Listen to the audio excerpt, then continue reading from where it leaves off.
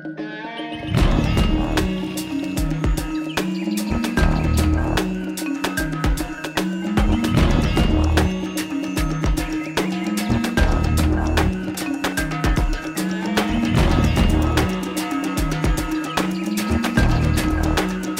up, everybody? Welcome to another episode of Rebunked. So this is a fantastic Swapcast that I did with the powerful Ricky Varandas over at the Ripple Effect podcast. And, you know, Ricky is just like, I don't know, man.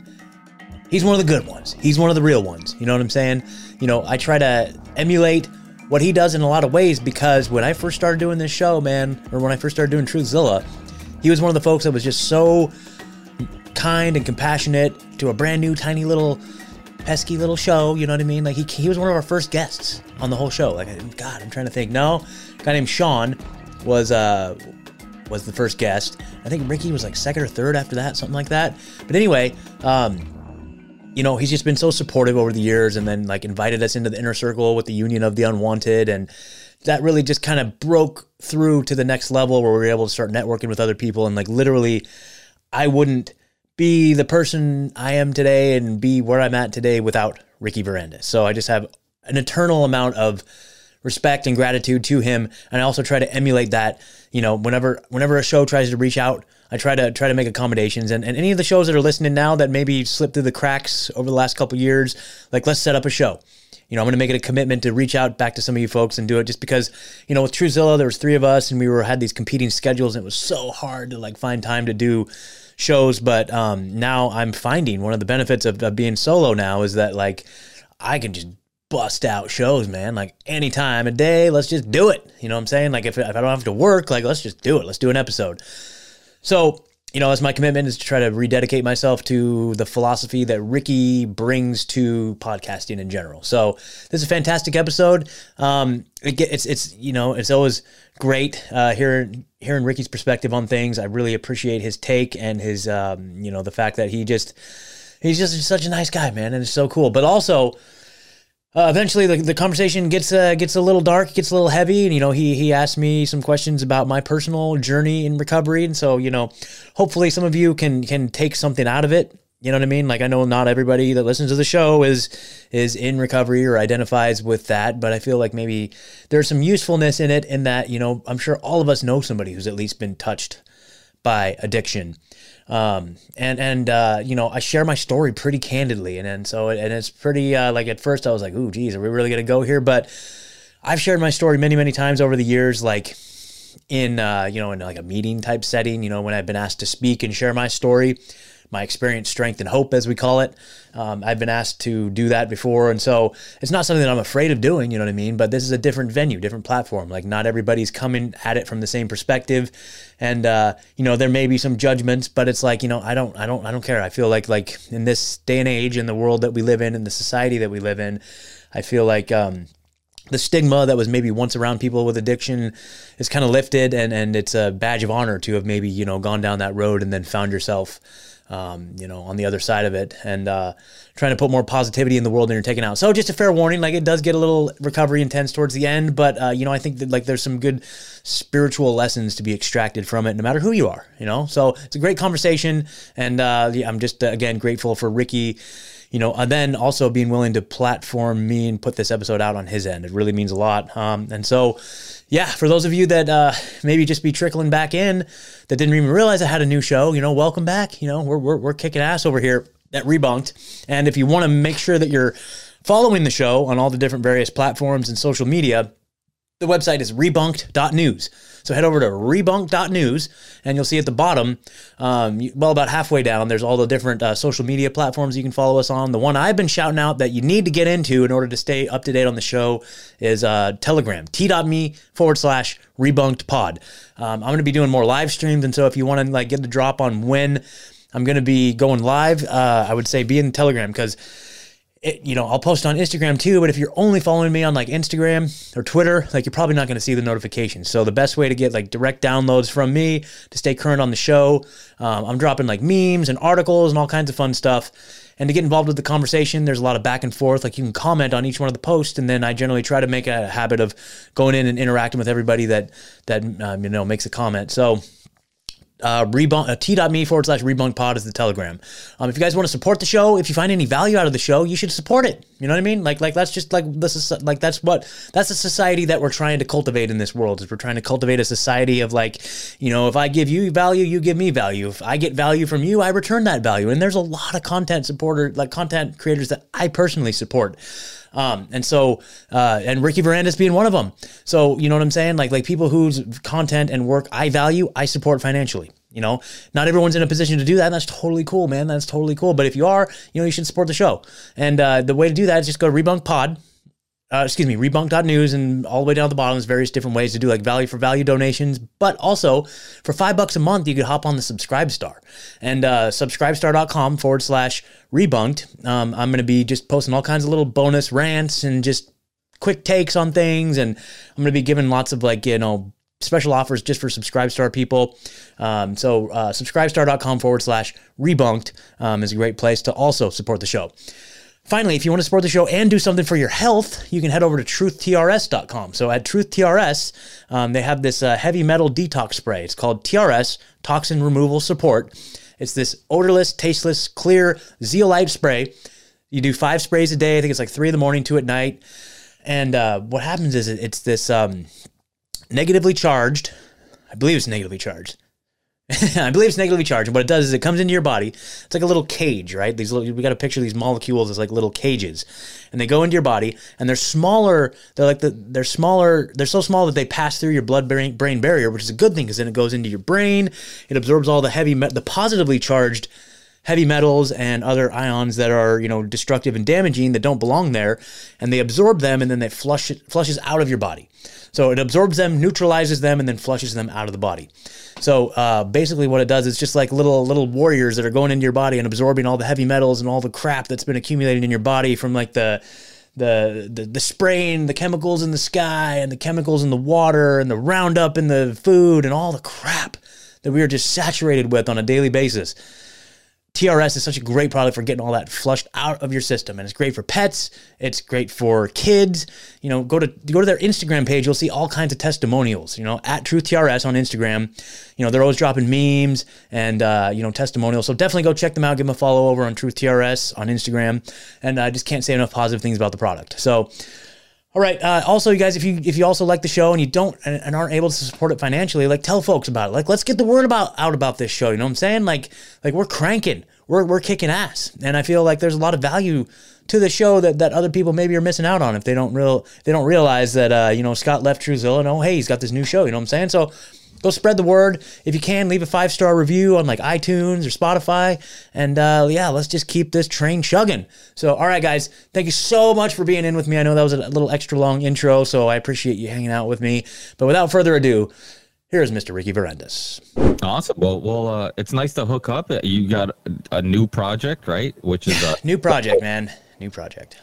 Pretty excited about it. It's been going great, man. Like, I mean, obviously, we could talk about Truezilla and all that a little bit, but just really excited to be, you know, just with this new project. It's all good things.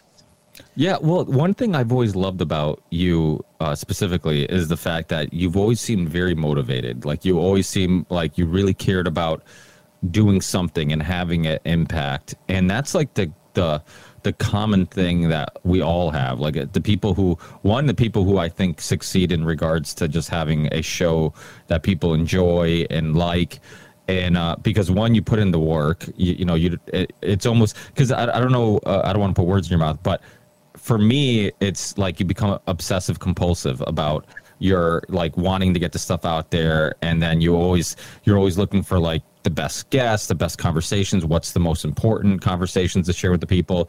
And you almost become obsessed with this whole project of doing something. And a little bit is probably selfish because it's rewarding. You know, after having what you feel like is an important conversation and you put it out to the world, you're like, somebody's going to benefit from this. I benefited from having the conversation. Hopefully the guests benefited in sharing that journey with me and having that conversation with me, but I know listeners are probably going to enjoy it too and benefit from it. So you feel like you're doing something, and there's always, you know, I mean, life's a journey. You know, it's a journey about finding fulfillment. I mean, we're, you know, to quote Joe Rogan, you know, we're pleasure monkeys, and we're constantly looking for stuff that makes us happy, fulfilled.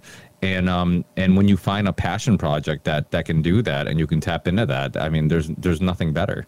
Oh, absolutely. Absolutely. I can totally relate to that. You know, it's just like this, just hunger and desire to like, okay, so we reach that plateau, what's next? And we reach that plateau, what's next? You know what I mean? In the interest of bringing the best information and the best guests and that sort of stuff, you know?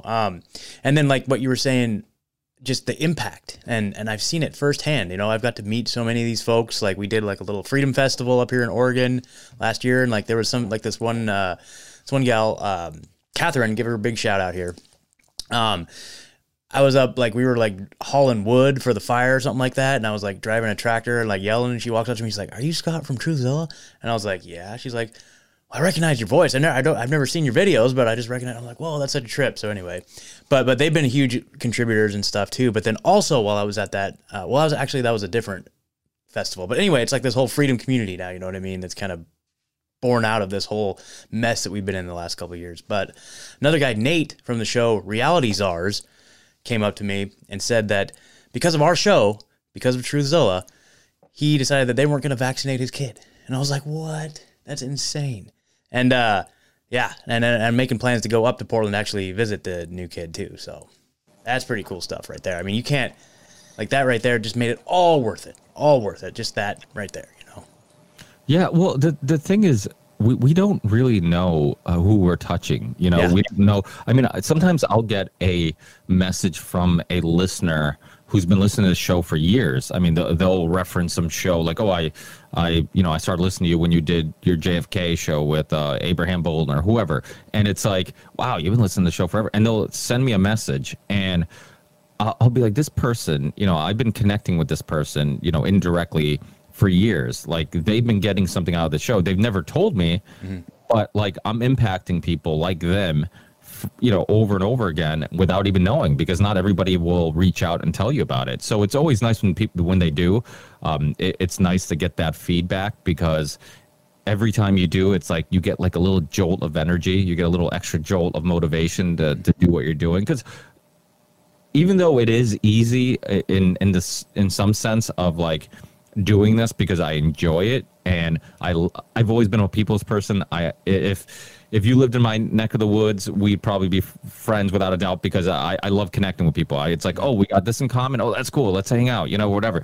And you know, anytime I find somebody who's cool, I try to like bring them into the group and hang out and kind of make them a part of the clique, because I know that there's a lot of shitheads out there. So when you find somebody who's cool, who can fit in the group, regardless the background or whatever. I mean, if my group of friends, I got Polish friends, right off the boat, Polish friends. I got friends from Lebanon. I got friends from El Salvador. I got friends from all over the world.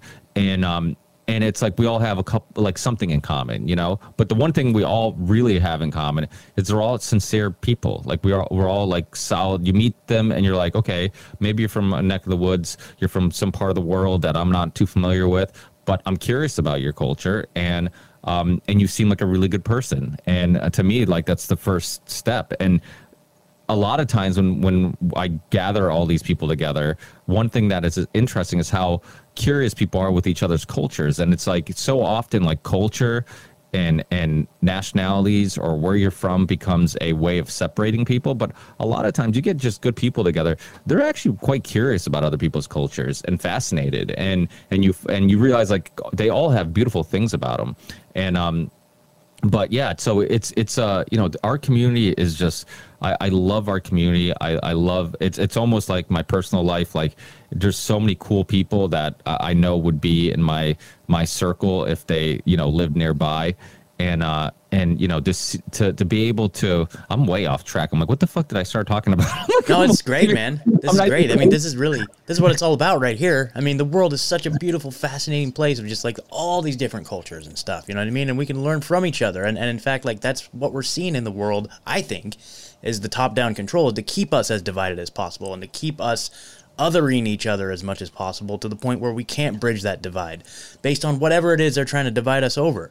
And that is their control mechanism. So the more that we can have like conversations with people that maybe think differently than us, and we're starting to see that, you know, like I've had conversations with people that don't think the same as me, you know, on the issues that are the most divisive these days. And it's starting like now there's just like little tendons are starting to connect just a little bit, like not quite, like there's still obviously some, you know, pushback, but I feel like the overall consciousness of humanity is like raising up.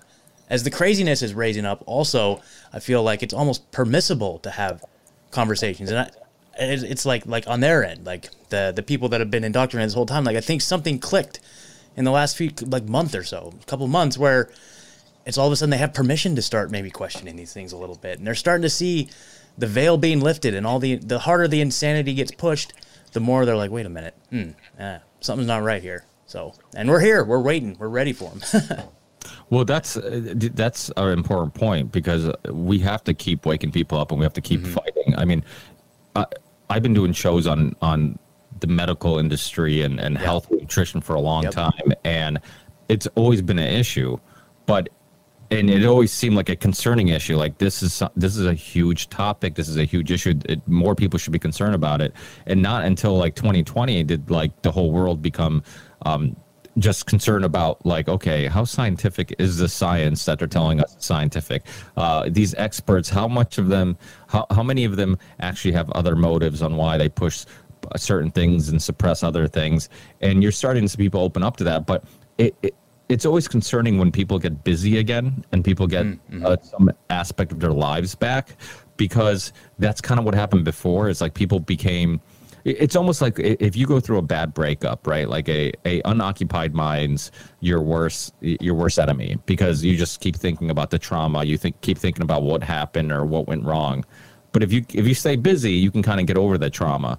And like the trauma of 2020, I feel like because people are getting busy again, like they're forgetting everything that happened. I remember driving around. I was just thinking about this recently, because the weather in New England's like finally getting a little nicer, and it was like a nice day out, and I'm driving from the gym or the basketball or something. I was driving around, and I remember seeing kids at the park playing basketball, and I remember seeing like just cars on the road, and it's been like this for a while.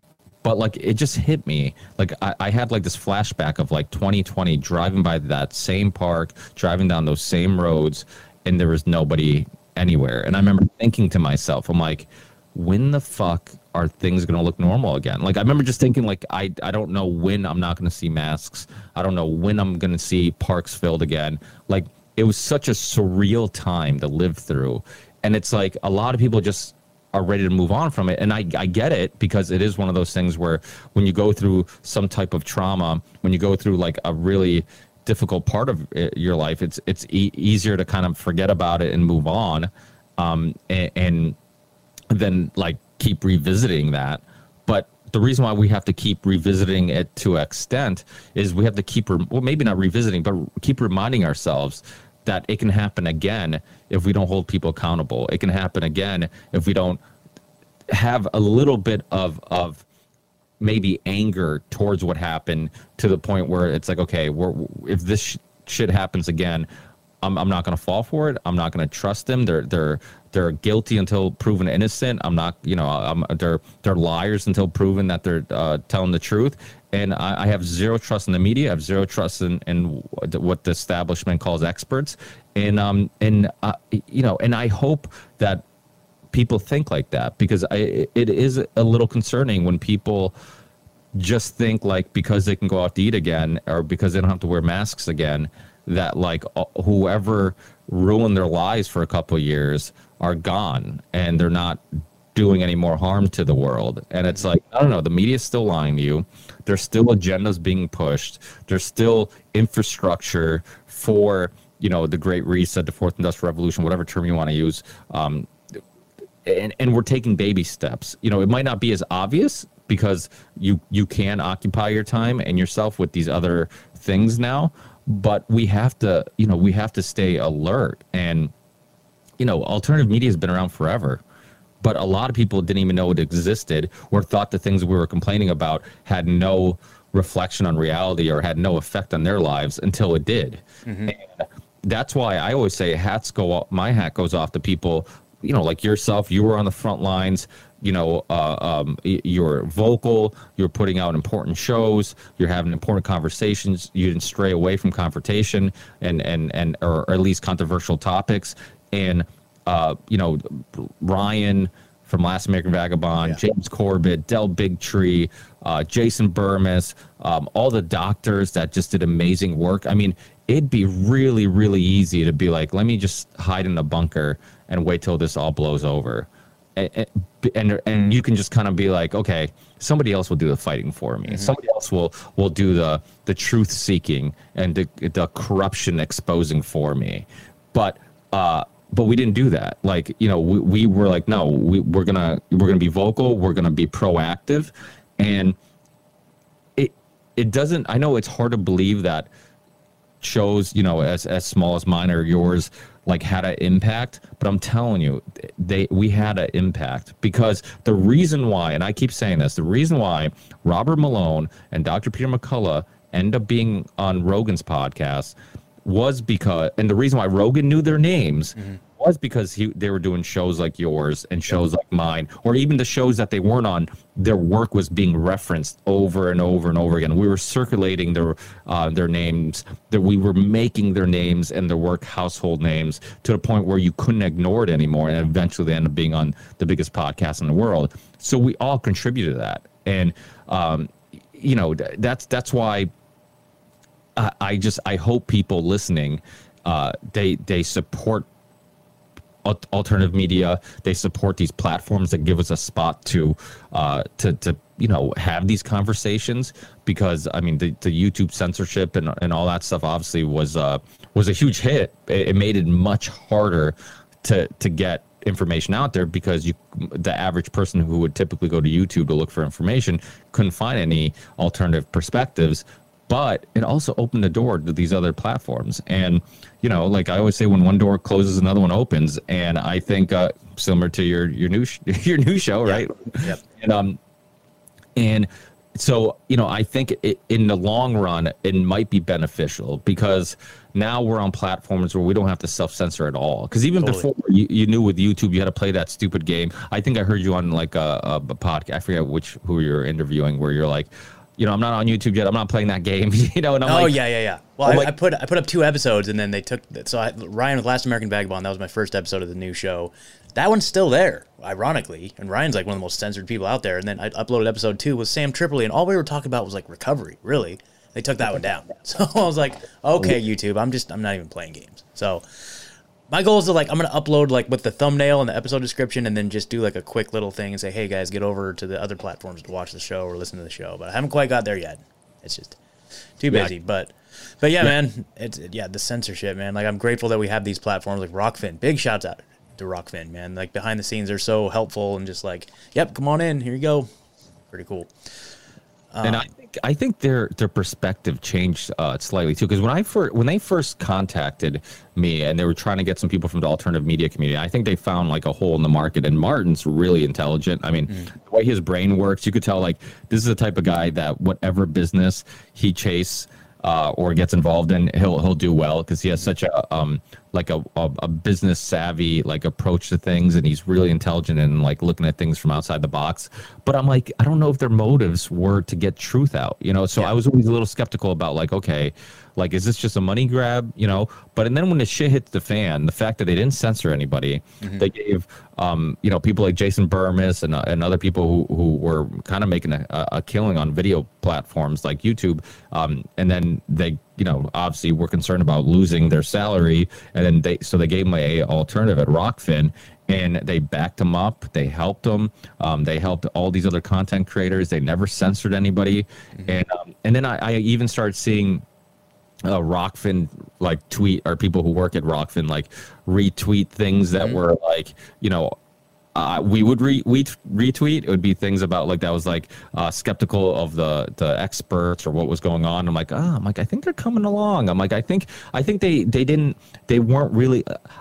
I think many of them, even with Martin, like he was really into like starting his business and doing all this stuff, a tech guy and crypto, but he didn't really dive deep into the alternative media world. And I think that taking on all these perspectives and kind of observing some of our work kind of opened his mind to it. And I think Rockfin has become even more important than they even know, in regards to just getting that information out there at such a crucial time, because people were looking for a place to find this information and to have a spot where you could say, hey, it's on Rockfin and I never have to worry about it being deleted, like sending them the link and a link not working or whatever. And then also putting a face to the people, it's having knowing the people behind the scenes and knowing the people who work there, and the fact that you can talk to them and you can have I'm like, to me that was just awesome. It gave me a sense of security that, like, okay, I feel safe here. Like if I put my content here, if I'm telling people to go over to Rockfin, I now feel comfortable supporting the platform. And at first I wasn't like that, because I'm like, wait, they came from like it was called Flow Sports, which he came from Flow Sports. That was like his first venture, business venture with his brother, I believe, and then they separated, and then he started his own business, and it seemed like a lot of like wrestling and sports oriented stuff, and then it just seemed like I mean, they were smart because they realized, like, okay, well, if there's all these people being censored on YouTube, where are they going? Why not bring them over? Because they're looking for a home, and a lot of these people have huge platforms on YouTube or huge followings. So at first, like I said, I was a little skeptical, but then I think they came around, and during 2020 couldn't be a better time to have that option of a Rockfin and Jerry at Odyssey, who truly believes in libertarian perspectives and free speech and all that stuff. And I don't know much about the BitChute guys or some of the other platforms, but Float, for example, another one. Totally. Awesome guy, awesome company, awesome people working there. They truly believe in free speech. So it's how many of these platforms would be household names? I mean, the No Agenda show is bringing up Rumble and BitChute and stuff like that. Rogan's brought up Rumble a few times. I've been censored on Rumble. I got a video taken down off Rumble. Really? Yeah, man. Like we did back in like January 2021, we made a little video about like the 10 stages of genocide, right? Like a little mini documentary about our thoughts that, and at the time, like this was like, before even Biden got into office, it was after the election. And so we were kind of extrapolating that the 10 stages of genocide were going to mean they're going to round up all the Trump supporters. This is even before like anti-vaxxer became like the huge thing that it became, you know what I mean? And we're, our theory was that they were going to round us all up in boxcars and throw us in a freaking whatever, you know what I mean? But, so it's kind of funny going back and watching it now. But yeah, Rumble took it down. They said that there was too much violence in it, right? And so, we were showing some footage of like Rwanda, but it wasn't like any sort of like extreme violence. But yeah, we've had a video taken down off Rumble. I just thought that was really crazy. And and the funny thing is that video is still to this day on YouTube. And I emailed the guy or whoever it was. I shouldn't assume gender, right? The person at Rumble, and I said, hey, you realize this video that you just censored is still on YouTube, right? You really want to be that? You really want to be like that? And they're like, we're so sorry. It goes against our policy. I'm like, all right, dude. Well, I'm just going to go and tell everybody that you guys censor me. Now, I'm on Rumble. Granted, I don't really advertise it. And BitChute just did this thing where you have to, like, pay now to upload videos higher than 2 gigabytes. So now I have to, like, go back and reformat the video to upload to BitChute. And so I'm a little behind there. But anyway, it's all good. I know that. I didn't know that. Yeah. Well, Matt takes care of a lot of that stuff. So he helps out a lot. But, yeah, well, that's concerning if they are censoring. I mean, obviously... it's weird that they're not censoring any of the like anything that's anti-vaccine, but yet they're censoring imagery like that, which is kind of weird. I mean, it is what it is. It is what it is. And I've heard, who was it? I heard him interviewed on some show, and it was just kind of like, I was like, like, are we just setting up the same paradigm as YouTube? It's just like they're just gonna, and that's what I'm hearing too with like platforms like Getter, or I heard rumors about like Truth Social. Like they're just censoring the opposite side now. Now they're just censoring like liberals or something. Like, I don't know, dude. I'm a big believer just going on every platform. Like, you know what? I'm just gonna go on every platform, and that way, if one kicks me off, I don't care. I'm still on. I'm on the other one. So that way, to me, it's like to be on a platform. It doesn't necessarily mean you're supporting the platform or what they believe in. If they believe in something, it's more just like, okay, I'm just gonna. It's a tool that I can use to get these conversations out there and this information out there, and maybe expose my show to some new audience. And that's it. You know, I'm on band.video. Is your new show on band.video yet? No. So like that's the thing is like, I don't want to just like email Rob and be like just feel like I just deserve a channel on band.video. You know what I mean? It's like that doesn't work like that. So, you know, I figured like I want to build up this body of work. You know, there's all these, I want to do all these cool things. Like I've got little mini documentaries I want to make. I want to do some man on the street stuff. I kind of build something worthy of that platform. You know what I mean? I'm not like just going to be like, feel like I'm entitled to it. You know what I mean? Like, well, you were a big part of Truthzilla. I think a lot of the backbone behind, I mean, I'm assuming here, but I could just tell by, I mean, one, you're a musician, so we have that in common. And usually musicians are very artistic. They love being creative, and so I have I'm taking a guess here, but I'm assuming you were a big part of the creative part of that team. The creativity part, we did share a lot of that. Like that was, and in fact, that was the thing, is that it was a very democratic thing. Like it was either we're all in or we're all out. You know what I mean? And it was like, you know, the artistic side of it, you know, we collaborated, and that was very much. But as far as like the technical stuff, I did take on a lot of that burden, I think primarily because others were, you know, they've got kids and family, and I'm just like, well, I don't have any of that. So I kind of took it on, you know what I mean? But have you told the story on what happened yet? Yeah, I talked about it on the false reality check episode I did a little bit ago, but just to mention it because I know there's a lot of overlap between your audience and Truthzilla and all that. So just to kind of just put it out there, like, what I've been saying is just really, you know, the band broke up, man. You know what I mean? We've all had like our favorite band, and then you hear like, oh, they're breaking up. That's crazy. You know what I mean? Basically reached a point where it was like we couldn't move forward because we had different visions about what was to come next, and it was either we just and that was pretty much the dissolution of it, the dissolving of it, right? And but I couldn't just sit back and keep my mouth shut and just fade off into the sunset. Like, man, I had to do something. So I said, I'd just launch this new show. I'm like, you know, it sucks and it's sad. And it's like, in fact, you know, I don't want to glance over that piece of it. You know, you were talking about like going through a bad breakup, man. Like that felt like any breakup I've ever had was like nothing compared to this, man. I was like in a dark place for a couple of weeks. I was like, oh my God. It was like, you know, when you like literally like attached every, like that was like who I was, you know what I mean? Like I had attached my identity so much to that, like I was that person. Like I couldn't envision, like I'd built this thing up to where it's like now I don't envision who I am without that. And that was like, it's a very earth-shattering place to be, you know? And just like walking away from a platform on band.video. Like that's one of those things that's like people say I achieved my dreams. Well, that's something that I never even thought to even dream of. It's like you just surpassed whatever your dreams were. Like being on that platform, dude, like that's insane. You know what I mean? Like that's like, man. And so like having to just put it all aside and knowing that it's for the best, you know, because like where we were at, it just wasn't sustainable necessarily. And the thing is like, I have so much respect and appreciation for Ed and Megan and what we were able to accomplish. And the body of work itself stands, and I'm super proud of every single damn thing that we did. But, you know, unfortunately, we just weren't able to get past where we were at, and it was just inevitable, really. And my understanding is that they're going to keep the show going, and I hope they do. If they're listening to this, I really hope you guys do. You know, just for the sake of it. But pretty much, I left them with the whole franchise and just said, all right, I'm going to go off and do my own thing then.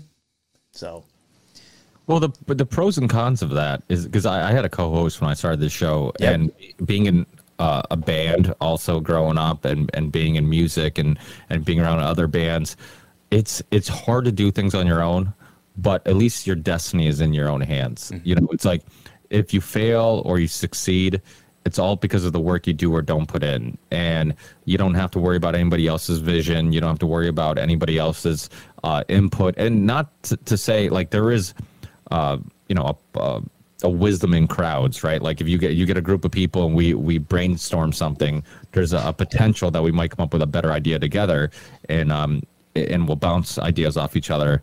But it's not sustainable in some cases, because when you're doing a podcast, especially when you're bringing on guests, and I'm sure you probably went through this with Truthzilla, is it was hard to book people around everybody's schedule, right? Because it was like when I had my co-host, it was like his schedule was different than my schedule. Then I had guests that I'm trying to get on.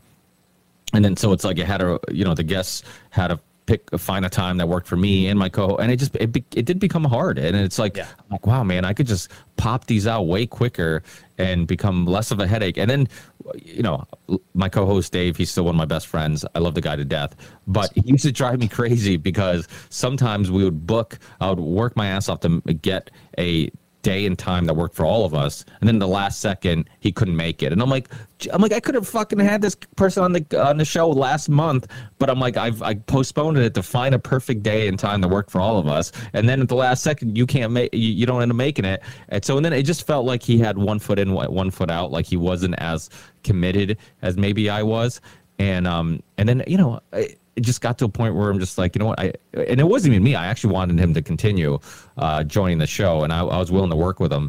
But once he decided, he's like, listen, it's like, who wants to listen to me talk when you're having all these great guests on? And I'm like, yeah, but you still have incredible perspective, and our shows, our solo shows, people enjoy. I'm like, you don't have to have a huge resume to have huge ideas and interesting ideas. So, but when he left, it was the same thing, where it's like at first I had a little bit of anxiety because I'm like, I'm not used to doing this by myself, and my co-host Dave, he's like one of the smartest people one of my smartest people I know, and I know if I have somebody really intelligent on and I struggle, he can hold a conversation for me. Did you hear that hiss? Is it coming on your side? Yeah, I just heard something. It's gone now. Weird. Oh, now I don't hear anything from you. It's this microphone. Okay. Oh, it went away. Jesus. Every once in a while, I have to figure out what the hell it is that's causing that. But he's one of the smartest people I know. So because of that, like, I felt comfortable where if I maybe struggled to come up with a really creative question for a guest, he might bring something really interesting to the conversation. So I remember being like, I forget who was my first guest solo, but I remember being like, just having anxiety, just feeling like, oh my God, can I do this? I'm like, Dave went to college. He has, he took philosophy. He has this amazing career. He's older than me. He has all this wisdom. I'm like, what am I going to bring to the table? And so it was a little scary. But then after a while, you're like, okay, maybe it was a good thing, because as a artist and people who like to do creative things like us, sometimes it's nice to have the freedom of just taking things where you want to take them without any resistance. And it's like, you know what? I think this is a good idea. If it fails, it's on me. But at least I can give it a try, and at least I can take this idea and really give it the attention and nurturing and really see where it can go on my own. And if it doesn't work, then you know what? It's on me. That's the thing about building anything, is like, you're going to have tons of failures, tons of things that don't work, and then eventually you'll find that thing that does work. And that's kind of just the whole thing. I mean, I know you talked about Richard Gage. You talked to him recently. I also talked recently. I was kind of busting his balls about, like, how different is it being the one who's doing the interview compared to the one usually being asked the questions. And he was honest. He says he's struggling and it's hard, and he's used to kind of being asked the question, and to be able to hold a conversation with somebody.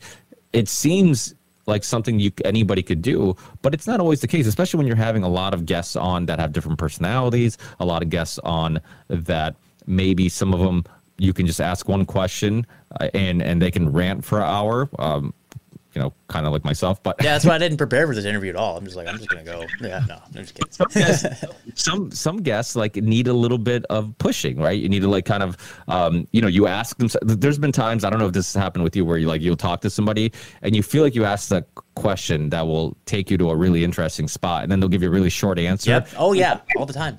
I'm like, wait, I wasn't prepared for another to ask exactly. Another. I was hoping this question was gonna catapult us to the next, the next part of this conversation and really get us deep into something. So there's times where I'm just like, wait, that was it? That was your answer? I'm like, no, I wasn't ready. It's so funny. It's not. It seems like you just hit record. You should just act normal, right? You should just act the way you act with your buddies. And it's like, no, man. Once you know you're being recorded, there, it's like it sits there in your subconscious, and it has an effect on how casual you are, or whatever. That's why I love shows like these, like people like yourself who I've interacted a lot with throughout the years, and I'm comfortable talking to. I feel like it's really easy to get in that comfort zone. But then certain people, it takes a little bit of time. It's like, okay, maybe only 30 minutes in do I feel like it's a casual conversation. Sometimes like the first 30 minutes, maybe the first 45 minutes feels like a interview, and then you get to that point where it feels like a conversation, and that's like the sweet spot. That's where I constantly want to like dwell and hang out in, because to me that's where like you just don't know where it's going, you know, and what's going to happen. So it's awesome. I heard also on one of your podcasts that you're moving, right? You're moving East Coast. Yeah, man. Well, I'm moving eastward. So yeah, moving to Tennessee, man. Getting out of this state, man. Done. It's a whole thing, man. I'm super excited. So right now I'm working. So I've been grateful for this job. They kind of, after I had the whole falling out with the counseling thing because of the vax mandate. This company I used to work for, it's a local countertop fabrication shop. They scooped me back up, and like right now, working like 6 days a week, like 10 hours a day, just doing like massive production. So I'm just stacking overtime, and so it's very, very like synchronistic that this is all coming together. I've already put my notice in, so April 7th is my last day, and then I'm living with this guy right now. He's kind of like this inventor type, kind of like eccentric inventor type, and he's got all these different projects, and we're developing this off-grid heating system. We're using rocket stove technology, so then I'm going to spend 2 weeks with him, and we're going to make a little documentary. We're going to do some illustrations for a book, and put that out to the world. So more will be revealed with that. And then I'm hitting the road, and the plan is so April 22nd, somewhere around there. I just got a new truck too. Got a new truck for the trip, so I'm just gonna basically put everything I own into it, and then head out. I may stop down in Vegas. I guess Steve was from Slow News Day. They've got a new studio there. I'm gonna like pop in, say hey to them. That's kind of part of the plan, and then go down to Float Fest. So I'm going to Float Fest to hang with the big boys down in Texas, which is the last weekend of April, and then into May, and then I'm super excited about that, and then pretty much just going sight unseen to Tennessee. And I mean, looking at all the different free states, obviously I was looking at like Florida, Texas, even Oklahoma. And really one of the bigger factors for me was the fact that so I'm a certified drug and alcohol counselor. That's something that I have a lot of passion for doing. And that career is just not available to me here in Oregon anymore. You know what I mean? From my understanding is even now they're still requiring the vaccine, and so I'm just like, you know what, whatever. Like, I was let go over it, and then I've applied at other agencies throughout the state, and it always gets to that. I mean, I basically, for lack of like, just all but getting a job offer, and then they ask about the vaccine, and then it's like, no, not doing it, and then I never hear back from them. So all these other free states, like Florida, Texas, even Oklahoma, I believe, like they all require like a bachelor's degree. I think Florida, you have to have an associate's degree. And I don't. I just have like here in Oregon, you just need this certification, which is like, here you have to do all these classes and then like 2,000 or 1,000 hours on the job, whatever, you know what I mean? And so, but Tennessee doesn't. They don't require a degree. So I could basically take what I have, I think, and pretty much just transfer right over. And I could pretty much go back to work doing that if I wanted to. But also kind of just leaving doors and options open because, I'll have a little bit of savings. I won't have to jump right back into work.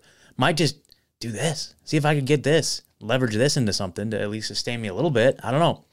But a big part of the move also is just I really want to get involved with more just like agrarian lifestyle. Like I've got plugged into the Freedom Cell group out in like southeastern Tennessee, which is kind of where I'm thinking I'm going to head and see if I can land there and try to jump off there. But yeah, just really trying to like find a way to disconnect from the system, just start growing food and just learning all that stuff. That's a big part of the goal. And, I tried to build something like that out here in Oregon. We've got really involved with Freedom Cells. We got really involved with putting together events, meetups, all this stuff. And I poured myself into that too. And we were able to do some big things, but ultimately, I don't know. I feel like maybe getting plugged into a place where they are already like full steam ahead going. And it sounds like in Tennessee, this particular group, they're already doing the deal for reals. And so I just want to get involved with that. So Yeah, that's awesome, man. Yeah. I mean, it's change isn't always bad. It's scary, but it's sometimes good. You know, it's nice to take a new journey, turn the page, move up, do something else, and who knows what doors are going to open. And I mean, you kill it anyways. I mean, your website. I remember checking out your website. I'm like, dude, this dude. I've been doing my podcast forever. I like feel like I just did a website recently. You. I mean, your website's awesome. You have a great website, easy to find everything. So it's super user friendly. I mean, I love your intro, your music, your intro, the way it looks like it's drawing the artwork and all. Well, I got to shout out him. So it's at Bags Draws on Instagram. He does a lot of like pro bono artwork for like Abs in a Six Pack, which is a fantastic show. He does for like OBDM. And I just love his style, so I reached out to him and commissioned. I'm like, hey, this is my idea. I just want to like have like all the conspiracies like in a pile of rubble, like the Twin Towers collapse. You know what I mean? And he just busted it out and then sent me that drawing. I'm like, oh, I'm using that as the intro. That's fantastic. But yeah, outsourcing a lot of this stuff, like not feeling like I have to take it all on. Like I did build the website, but I think part of and then the music is a Portland hip hop artist called Rhyme Wave. So everybody go check him out because he's got some of the most awake, red-pilled hip-hop out there, and he's fantastic.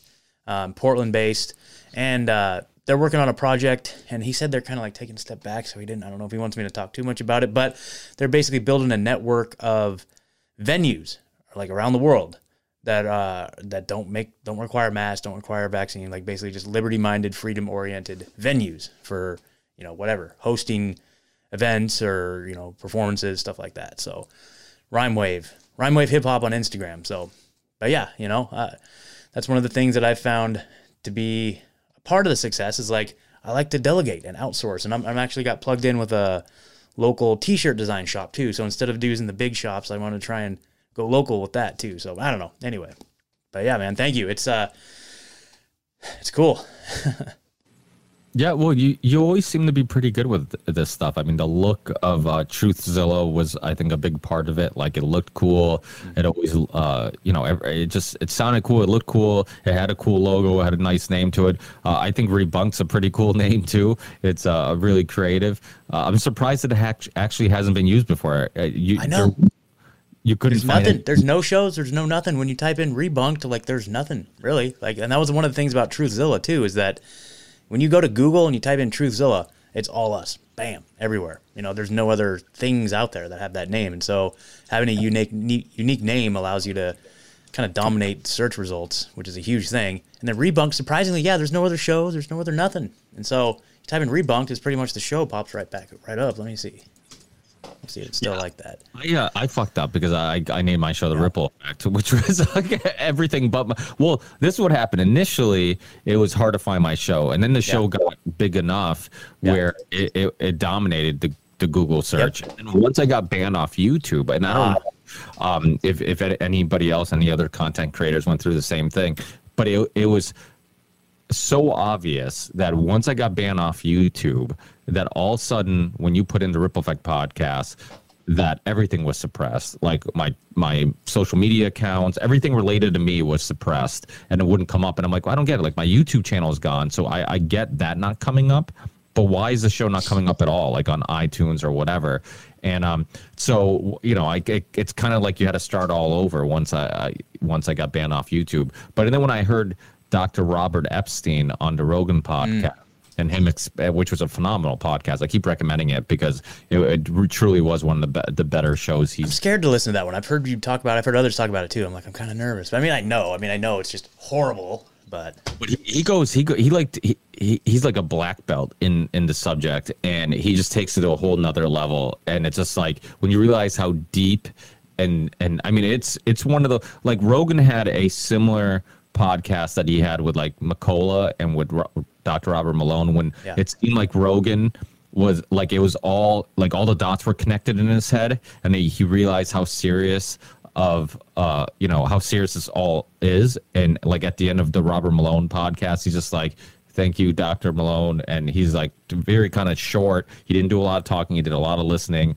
and he was kind of quiet. It seemed like he was like trying to grasp the seriousness of it all. And it was similar kind of show with Dr. Robert Epstein, where it's just like, you're listening to this and you're just like, dude, this is even more serious than I thought it was. And so just the extent that they have control over everything online and the internet. So it's pretty scary. But yeah, I mean, I have the same issue. That's why word of mouth helps. I mean, I don't even know, and that's why I try to go on all the platforms, because it's like I don't even know how to reach people. I tell people to go check out my show, and they'll say, oh, I Googled it and I couldn't find it. I'm like, how the fuck is that possible? Yeah. I have 300 and whatever, 90 something shows. Yep. I'm on a bunch of different platforms. I've been around for a while.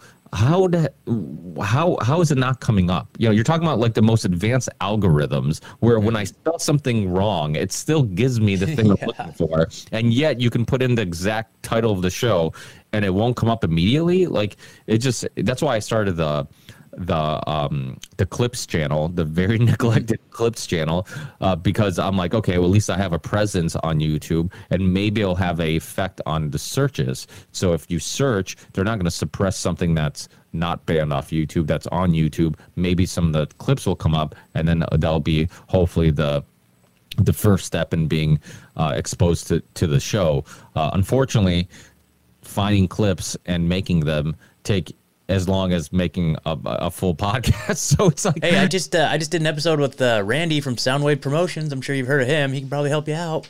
Yeah, he's awesome. Yeah, he's great.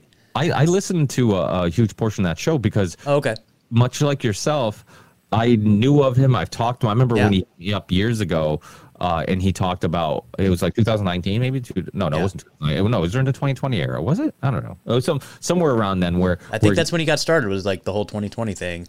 Yeah, he was talking about doing clips and all this stuff. I remember he was even discouraged a little bit.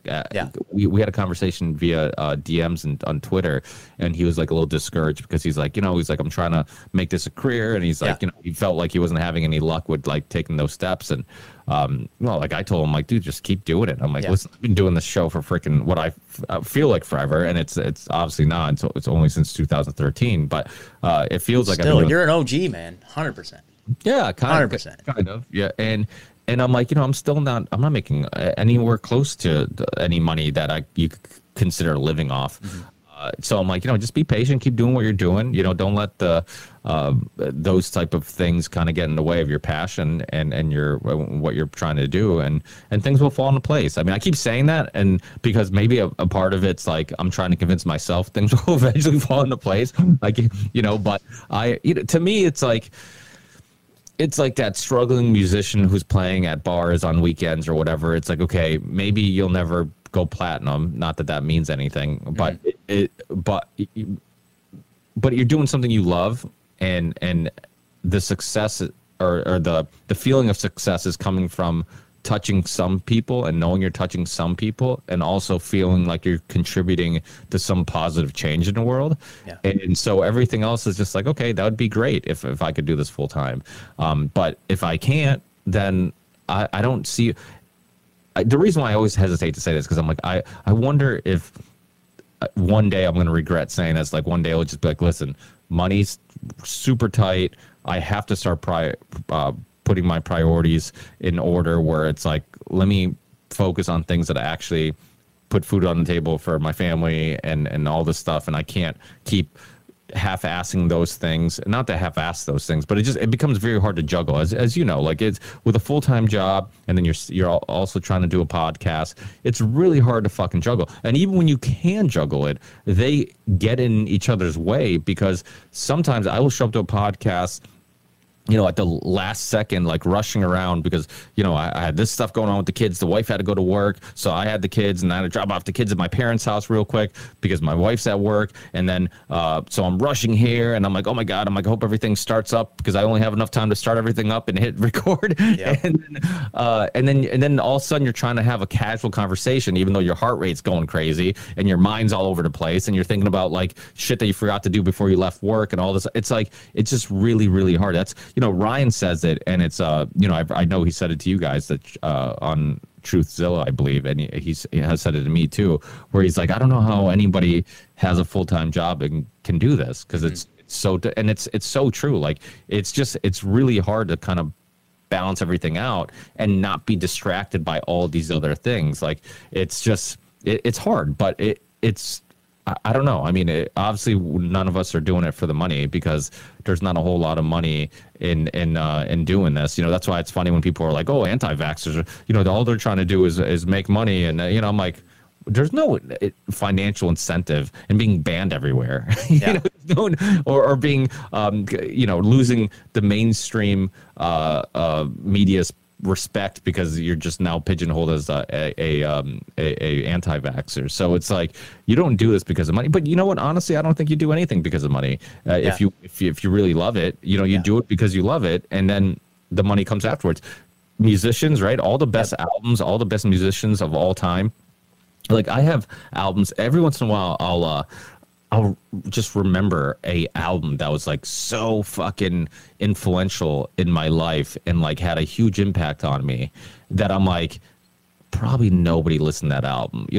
It like sold barely anything. Those guys who create this beautiful piece of music, they probably are working full-time jobs thinking like, what impact did I have? And yet, like, they influence people like myself or other people who are doing other arts and other creative things, and they influence their way of thinking, and so they did create a ripple. And they it's so many bands. I mean, just small bands. I remember this band called R Squared. I remember this band called FBI from Canada. That was called FBI stood for Fueled by Ignorance.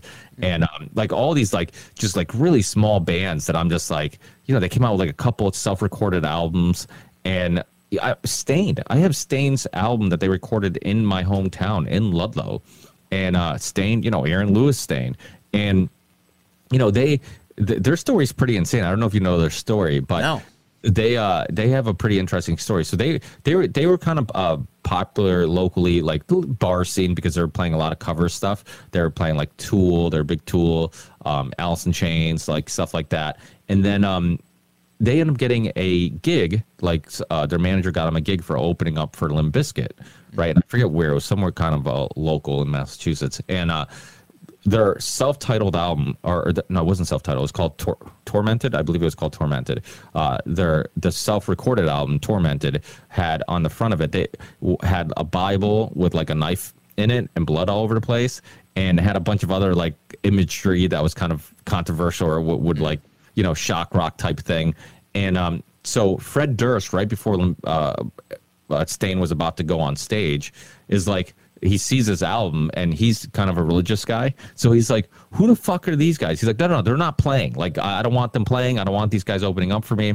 But by the time he could say that, they already started playing. They're like, well, we can't stop them now.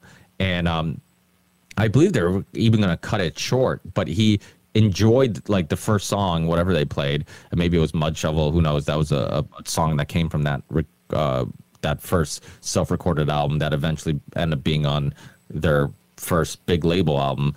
But he ended up loving them and getting them signed to Interscope, and it was just like, it was just luck of the draw, being at the right place at the right time. And those guys became, at one time, Stain was one of the biggest rock bands in the U.S., tons of chart-topping albums. And I remember seeing these guys locally. I remember working at the cinemas. My one of my first jobs, I would work at the cinemas on weekends, work construction during the weekend, and work at the cinemas on weekend. And I would see Mike Mushak there, the guitarist. And the cool thing about Mike is that nobody recognized Mike, because nobody has like a face that you really remember except Aaron Lewis. Aaron Lewis had that look, everybody. But Mike is like one of the biggest bands in the U.S., and yet can go to the movies in Springfield, and nobody fucking recognized him. I remember working there. I'm like poking people. I'm like, yo, that's the guitars of Stain. They're like, shut the fuck up. I'm like, yeah, that's guitars. And it was just cool. And my co-host Dave actually went to high school with Mike. And Mike Mushak, the guitarist of Stain. And but like, think about it. Like, these dudes were just playing in a little, in a basement. I even know the street was on Fuller Street. in Ludlow, recorded the album there, and then next thing you know, end up being one of the biggest bands in the U.S. So you just never know who you're impacting or where it can go. You know, I always use the example of Nikolai Tesla, right? One of the greatest inventors ever. He wasn't motivated by financial motivations. He was motivated by, he really cared about having an impact on the world and humanity and his work. So I think that's always the best motivation. That's where kind of like myself and like libertarians will kind of we'll cross paths on a lot of topics, but then on that one we'll kind of separate a little bit, because I'm like, from an artist perspective, I'm like, I don't think capitalism, it gets us the best products all the time or gets us the best stuff all the time, because I think a lot of the best stuff comes from people who don't really give a shit about capitalism. Mm-hmm. Oh, totally. And man, you're so right about that. Like, I think just the importance, and people recognize it too. Like, if you're just in it for the money, like people know, and then it's like, it's unattractive. You know what I mean?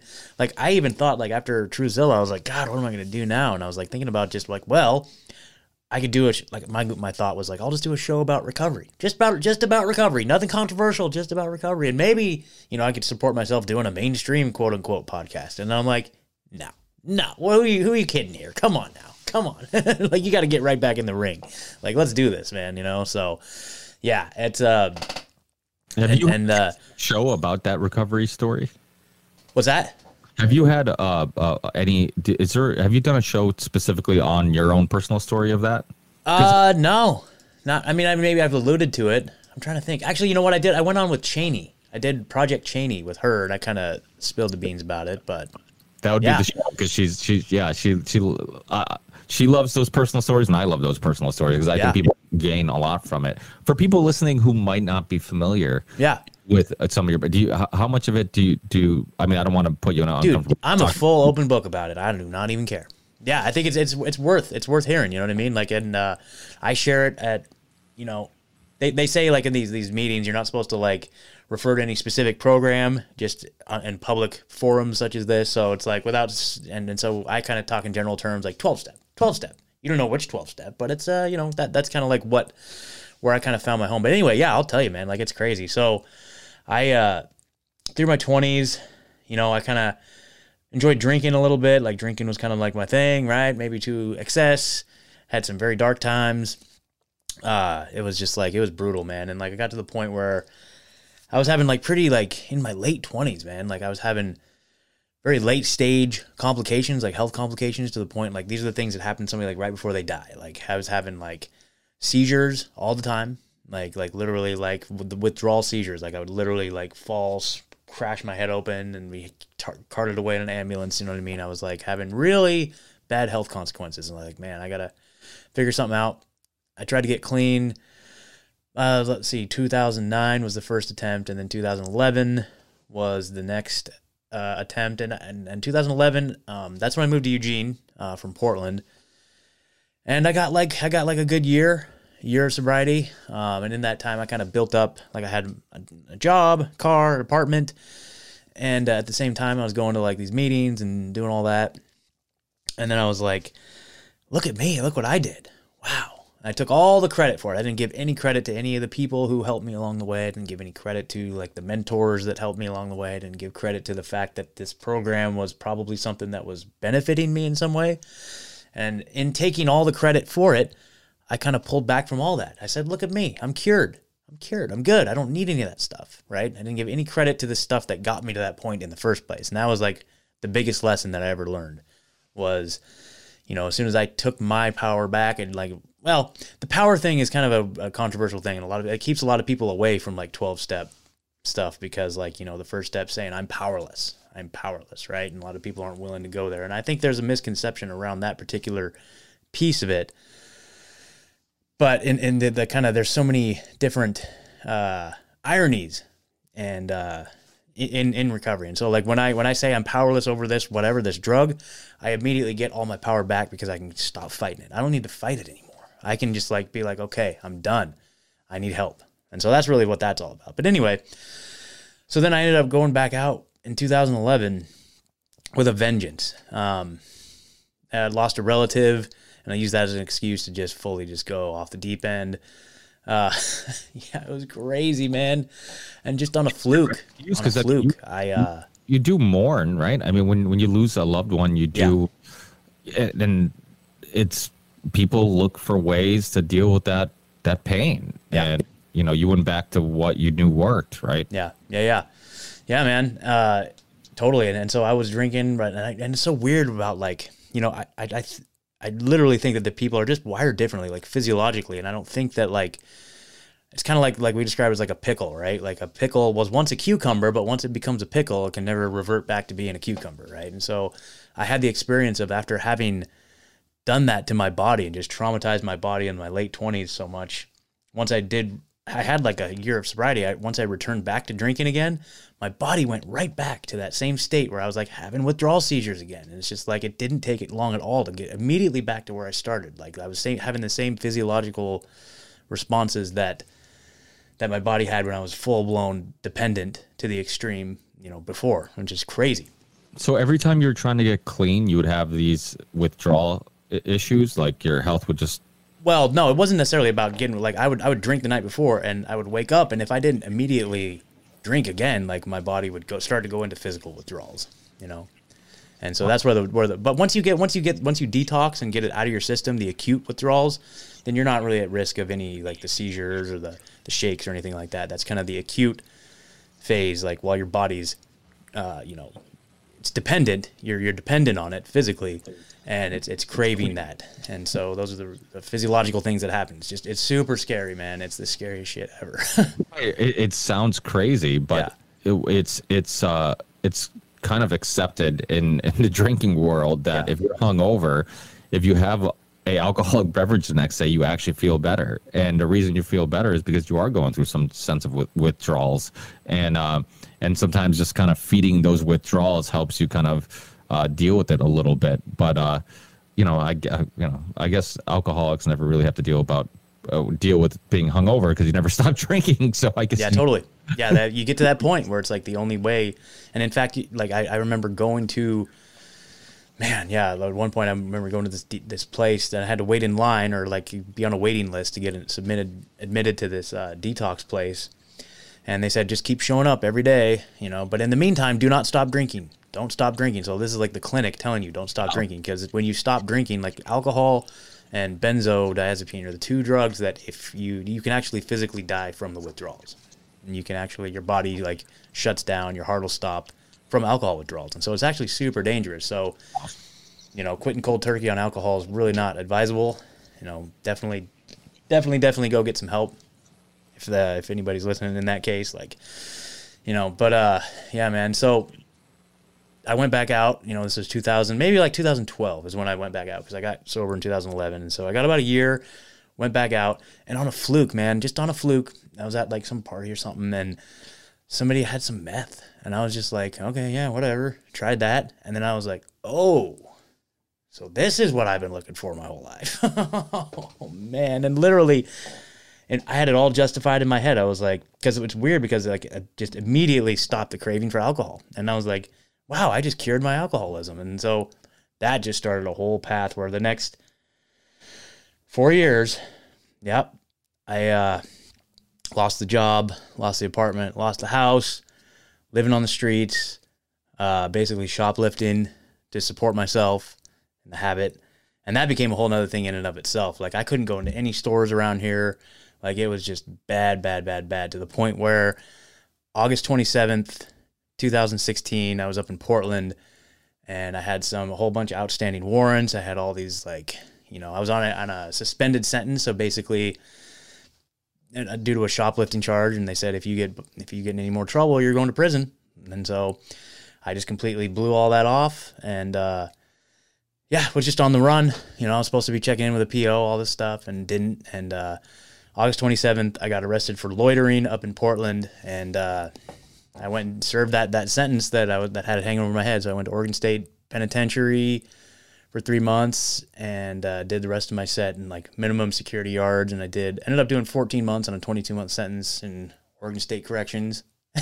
and this was I got out October 24th, 2017, and I did get high once in prison, but I felt like I was under duress, man. I was in Oregon State Penitentiary, like the big house. This is like where, like, they housed, death row, and I met some people that were there on life sentences, people that are never getting out, like killers, you know what I mean? And that's interesting, having conversation with, like, people that they have unique life perspective, people that are not getting out. Like this one guy I was talking to, he said that he just got done serving his first life sentence, 26 years, and he was just starting on his second life. So he had consecutive life sentences, and he was just about to start his second life sentence. I'm just like, geez, man, like, wow.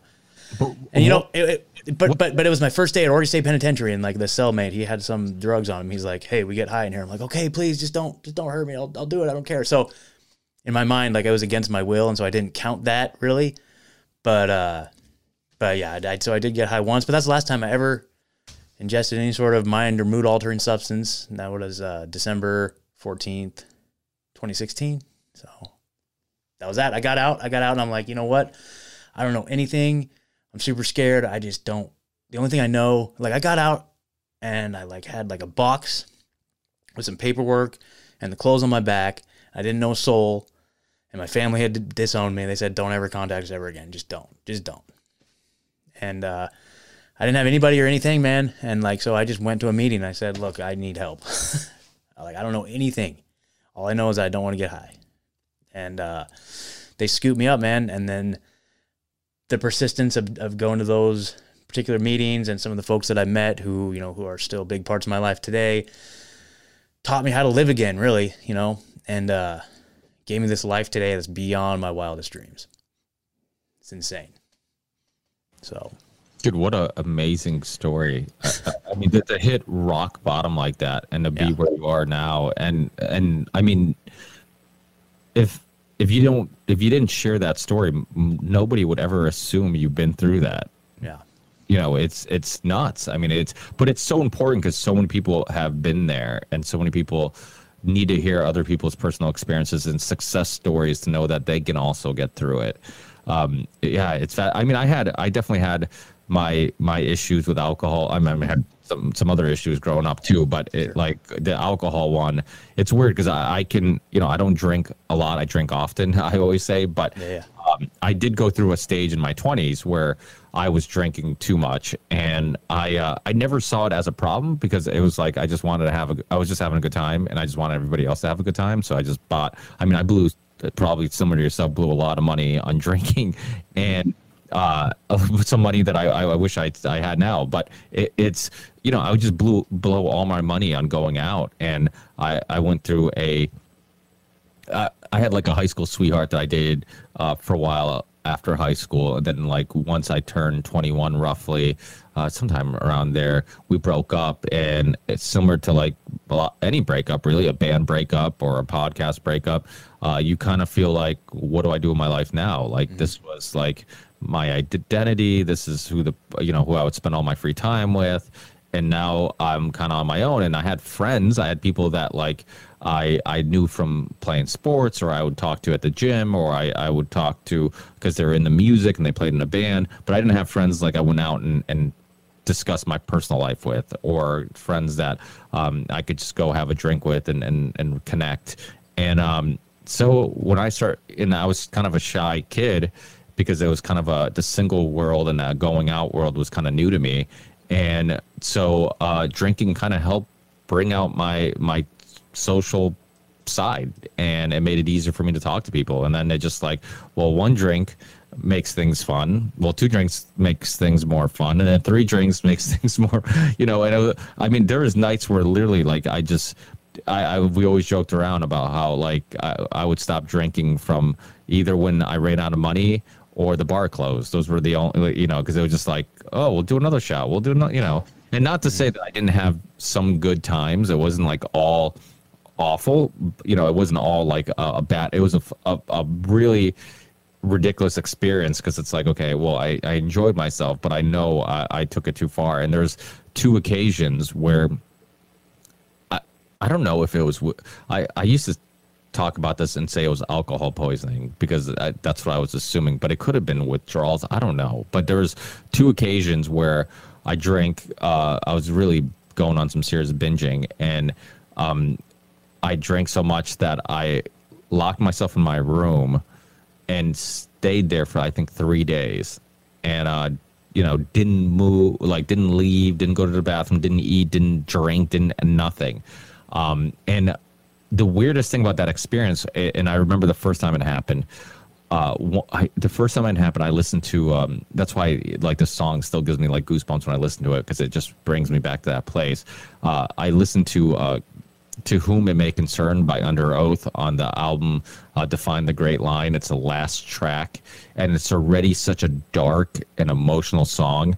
And I had that song playing on repeat for 3 days, and I mean, I had some crazy, like almost like psychedelic experiences while I was just like locked in my room and I couldn't move. And but I remember walking out and looking in the mirror and almost being afraid of like what I was going to see, because I didn't remember what I looked like, like because I haven't looked in the mirror in so long. And I remember like being afraid to talk because I don't remember what I sounded like.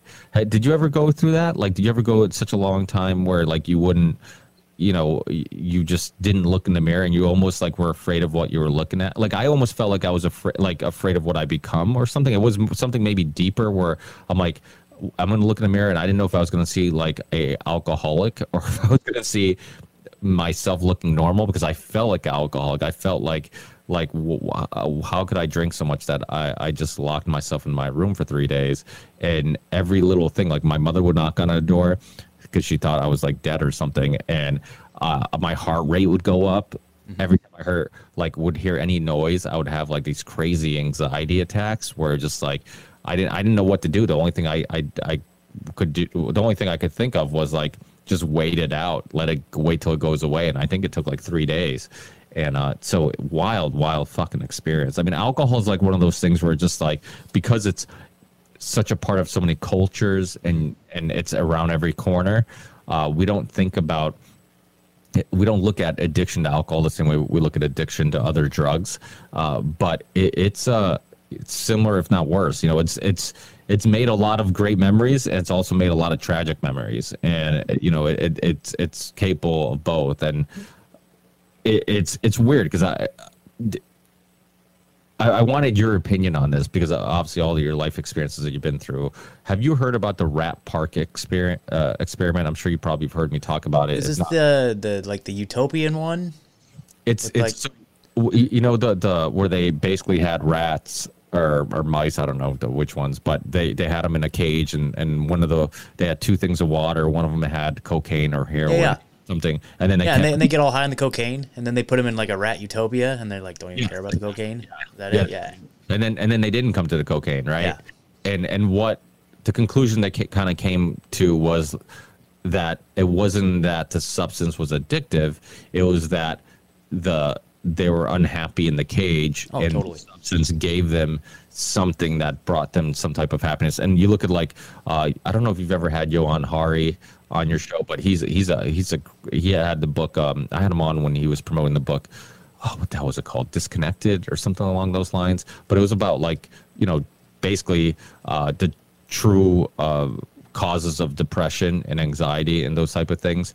And then Dr. Carl Hart, he's another one who kind of looks at addiction in this light, where they think it's more internal than external. And it kind of makes sense because so this guy who puts together pickup basketball, one of the places I play at, this guy Devron, he's older, and he used to be, just, he'll say himself, he was a shithead. He drank a lot, cheated a lot, lied a lot, and now he helps people in classes and with recovery and whatnot. And we've talked about this specific topic, and he completely disagreed with me. He thought that it was the substance. It was much more the substance than the person themselves. And but I'm curious in your perspective. Because this is, and again, I want your take on this, because this is from like the outside looking in. My experiences were very mild compared to your experiences, but I kind of look at it as like, okay, if cocaine or alcohol or whatever substance you're describing or talking about if you could quantify its addictive properties, and it's like, okay, this is more addictive than that, and that's more addictive. We always describe things in that way. We talk about things like, oh, sugar is more addictive than this. So it's like we're kind of describing things as like, okay, what makes you addicted to it is the substance, and it kind of takes away from like maybe looking deeper to see what the issue is. And I'm like, well, if cocaine's or alcohol is addictive, and has these addictive properties that you can quantify, then why would somebody like myself be able to have a glass of wine every night with dinner and I'm fine, and then somebody else who maybe used to drink a lot would have that same glass and be right back to where they were, ruining their lives, drinking too much. Oh, yeah. So, and it's like, okay, so is it the fact that the alcohol is addictive, or is it the fact that I found peace, or I found fulfillment, or I'm in a good mental place physically and mentally where I can have a little bit, I don't want to say self-control, maybe self-control is the wrong word, but discipline maybe, to deal with that. Like, what's your opinion on, sorry, I probably gave you too much. No, that's great. No, I mean, I can go off on all that stuff. I mean, I feel like there's definitely a combination of both. I mean, these substances do have physically addictive properties. You can look at that in terms of like the tolerance, like you need more to achieve the same effect. It does. So there's the physical aspect for sure, but the mental and the emotional piece is very much enmeshed with it as well. You know what I mean? Particularly, like we call it. It's got like a physical, mental, and spiritual component to it. And this is like, my recovery talking. So, as a clinician, as a counselor, there's a very defined clinical approach to this, to the whole idea of addiction. And then there's like the more, 12-step or just other, recovery-based approaches as well. And they're two different approaches. And sometimes they're not really, they don't mix well. Like a lot of times, like certain agencies will tell you, hey, you can't teach 12-step in our agency. And I'm like, what the fuck? That's crazy. You know what I mean? And some are very much, they encourage 12-step, or they're a 12-step based agency. So there's like and a lot of it has to do with like the higher power thing. Like they don't, some agencies don't want you to use the whole higher power thing. And I can talk about that too. But kind of the way I look at it, having lived it and having, worked with a lot of other folks. No, I was just you're for people listening who don't know about the higher power thing. That's the controversy with like the religious aspect of it, right? Yeah. Some people have a problem with that. Well, so basically, it all kind of started with Alcoholics Anonymous was the first 12-step program, and in the literature, they used the capital G God word a lot, right? And they refer to that as the higher power. Now, they do go on to say that the higher power can be whatever you want it to be. You can literally make the higher power just whatever, whatever. It doesn't matter. It's up to you to define what that is. But the 1930s language used in the original Alcoholics Big Book, Alcoholics Anonymous Big Book, is very, I would say, Christian aligned, kind of, you know what I mean? And so people are turned off by that. And I completely understand that. So kind of more modern 12-step programs, ones that are born out of that, their literature is a lot more modernized and a lot more inclusive to just very much drive home the point that, hey, this is not a Christian thing. You guys, come on, please, please, please, please. And the way I describe it, it's like, okay, so when you were in your addiction, when you were, whatever it is, heroin, meth, alcohol, whatever it was, this thing was a power greater than you. This was a power greater than you. This was something that you woke up every day, and every single thought and action that you did was in service of that power that was greater than you, right? So now all of a sudden you're clean. And a lot of times people don't, like when they get clean, the decision's been made for them. Either they're in the back of a cop car, or child welfare shows up in their life, and it's not, getting clean was not on the agenda yesterday, and now all of a sudden I've got the government in my life and I have to get clean. So all of a sudden, that thing that has been your higher power for however long, maybe your whole life, maybe you don't know anything different. Maybe you don't even realize there's a problem just because that's your family. Like I have so many people that it's like, lived out in rural communities where it's like the whole family, cooks meth and all this stuff. And it's like, they don't even think that there's anything wrong with that sort of thing, And so just like removing that from your life all of a sudden, just like that, it's like, well, now what? So now you've just removed this thing that has been your higher power your whole life or however long, and what do? We need, and now it's like a vacuum. And so what I talk about is like, we're not looking for you to like get baptized and like go to church or anything like that. All we're looking for is a power bigger than your addiction. That's it. We talk about a higher power, a power greater than yourself, for one, but really we're just looking for something bigger than your addiction. We're looking for something that you can gain strength from that's bigger than this thing that has ruled your life that you're trying to get away from. And that's really the simplest way to put it. And it could be anything. And one of the things that I feel anybody that's struggling with that is like, just if you go to a support group or some meeting of people who are there in support of each other and collectively trying to help each other, that collectively is a power greater than any one of the individual people at that particular meeting. You know what I mean? And there's a lot of strength and love and support that you can do and that you can get from that. And, one of my favorite parts in one of these books talks about how like you can draw strength from this power long before you understand it. You don't have to understand any of it. You just have to open your mind to the fact that, hey, maybe there's something bigger than me that can help me. And a lot of that comes in the form of other people showing up in your life who've been where you're at, who know exactly what you're struggling with. Like I go to meetings and I see somebody walks in with like a garbage bag, with all their belongings in it, and they just look rough. And I'm like, dude, I know exactly what that feels like. And you can go up to them after the meeting and just be like, hey, bro, like, blah, blah, blah, I'm glad you're here. Just saying that, just that simple thing. I'm saying that to that person. Like, and then you go off and you go about your day. And sometimes those interactions have such a huge, profound impact on those individuals. You don't know. And I've seen it. I've been that person, and I remember people who came up to me in the beginning when I showed up, and I just humbled myself and got vulnerable and said, I need help. I don't know. And those folks that came up to me, man, that's life-changing stuff. So yeah, so it's crazy. It's powerful stuff. And that's where, to me, that's what recovery is like, I get to the place where now that we have a saying, you can only keep what you have by giving it away. So that's really what keeps me clean, is the opportunity to give it back to others. I sponsor guys. I've got a couple guys that I sponsor. You know what I mean? Like, to me, that's how this thing works, is then eventually one of them just started sponsoring a guy, and I'm just like, yes, that's how this thing works, But in terms of like whether, where it comes from, we have from the 12-step perspective. This is not the clinical perspective, because even to this day, there's so much debate from a clinical perspective about, there's all these different like psychological modalities as to what addiction is. Like, they still haven't figured it out. And so that's why I kind of like revert back to, I like the 12-step approach, honestly, because like they say it's like a threefold thing. It's a physical, mental, and spiritual affliction, right?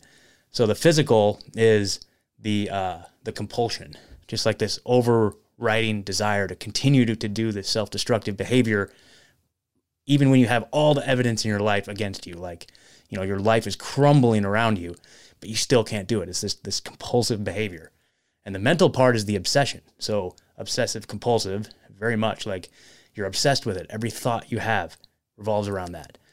Like, it's inescapable. And those two go hand in hand. And then they say that the spiritual piece is the complete self-centeredness. Complete self-centeredness. Because when you're at that state where you are ruining your family, like you're ruining like everything around you, like that is just complete self-centeredness. Like addiction is very self-centered. And so when we're looking at solutions then to all those, we talk about the higher power, and we have a spiritual affliction, so we want a spiritual solution, and that's where some of that comes in. And so the opposite of self-centeredness is then, being others-centered and giving away and being, thinking about other people. And that's kind of what recovery is all about. Like people have this thing, like you see it in movies, you go to a meeting, hi, I'm so-and-so, I'm an alcoholic. That's just like such a teeny tiny piece of it. Because really what it is just a culture of trying to do the next right thing and helping the still suffering addict or alcoholic. That's what it's all about. So, well, the religious aspect is interesting. I remember at my gym, there was this super nice kid. He was this born-again Christian who used to be an alcoholic and went through recovery and has his life together, and now he has a great job and he had everything together. I remember we used to get in this debate about how he thanks God for his recovery. And I would always be like, listen, I'm happy that you feel that some supernatural entity gave you some type of just motivation or inspiration or some internal power to overcome that addiction. But I'm like, in a way, doesn't it take away from what you've accomplished? You know, because I'm like, you're giving all the credit to this other supernatural being, and really you're the one who had to physically deal with the withdrawals. You're the one who had to emotionally deal with the fact that maybe you were the blame for everything that was kind of falling apart in your life and your addiction, and maybe you should take responsibility for some of that. And then I remember we would go back and forth, and then eventually I got to the point where I like started reanalyzing like my stance on it, and I'm like, listen, like, if it helped him and if he got through it, does it really fucking matter where that help came from? If it was supernatural, not supernatural, if he believes it, if he doesn't believe it, if it actually was something that, you know, some higher power that helped him or didn't, like, those details aren't as important as the fact that he got through it and he found a way through it. And so that's always been a very fascinating aspect of it. I mean, it just so many people out there are at crossroads in lives, you know, in their lives where they're just unhappy and they're unfulfilled. They spend all their time and energy and the best years of their lives invested in some corporate job where they have bosses and higher ups yelling at them and screaming at them, not appreciating them. And then they come home and they can't even be a good boyfriend or husband or brother or father or friend because they're emotionally and mentally exhausted and treated like shit all day. And then, you know, and then people have a drink because to deal with it, and people have a, you know, and that's why, like, alcohol to me, because I grew up being Portuguese, like, alcohol is a huge part of our culture. You go to Portugal, literally, like, all we do is talk about food and alcohol, and all we do is eat and drink. and it's a way of creating a community and friendships and connecting with people, because through food and alcohol, like, and that's the thing, like, I don't think it's specifically because of alcohol. I think Portuguese people and a lot of Western cultures love social gatherings, and if that's going to church, you know, if that's making wine or making, you know, chorizo sausage, all these things have a lot of similarities. And what the similarities are is that it's an excuse to get your friends together. It's an excuse to get your family together. It's an excuse to hang out and get a big gathering and enjoy each other's company. And it creates a community. And so I think community is so important. I'm sure you're familiar with, what's his name? Sebastian Junger, who wrote the book Tribe. And it's fascinating. So he was, and I'll try to get, I know I've told this story on my podcast before, so I'll try to make it quick. So for the listeners who have to go through the torture of hearing it again, but Sebastian Junger was, I think he was doing documentaries for Discovery Channel or Nat Geo or something. He's an author. He does a bunch of documentaries, but he was at the most dangerous part in Afghanistan with these guys in the military. I don't know if they're Marines or what they were. They might have been Marines, but either way, he was with these military guys in the most dangerous part of Afghanistan. I think he was interviewing them or recording film for a upcoming documentary. And they would talk about how they missed their families. They couldn't wait to get home. And, it was so dangerous where they were, all this stuff. It seemed like everything that he was hearing would lead to eventually these guys getting home and being super happy that they're home. Well, he ended up reconnecting with them, like, I don't know if it was months later or a year later or whenever, but he reconnected with them, and just about all of them were depressed and all of them were unhappy. And he talks to them and tries to figure out what the fuck's going on here. Like, you guys were just in the most dangerous part of Afghanistan, couldn't wait to get home. Now you're home and you seem unhappy. And after talking to them, he realized, like, oh shit, like, they're not unhappy because they're home. They're unhappy because they're unfulfilled and there's no appreciation in their lives anymore. They went from being a part of a brotherhood that, each other's survival depended on each other, and now they're home working a unfulfilling job, unappreciated, with no brotherhood, no close friends or whatever. And it was many of them actually missed being in Afghanistan.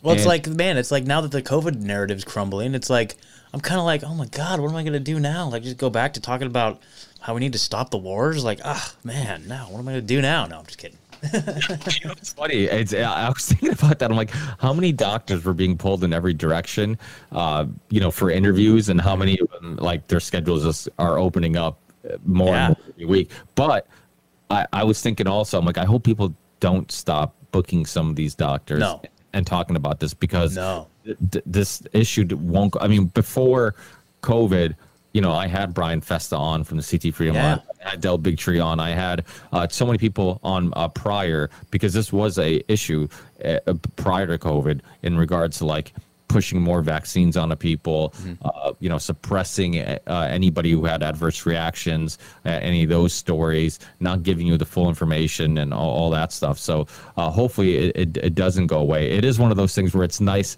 to now talk about other things also, because it is one of those things where I'm like, how many more fucking shows am I going to do about this one specific topic? I can't.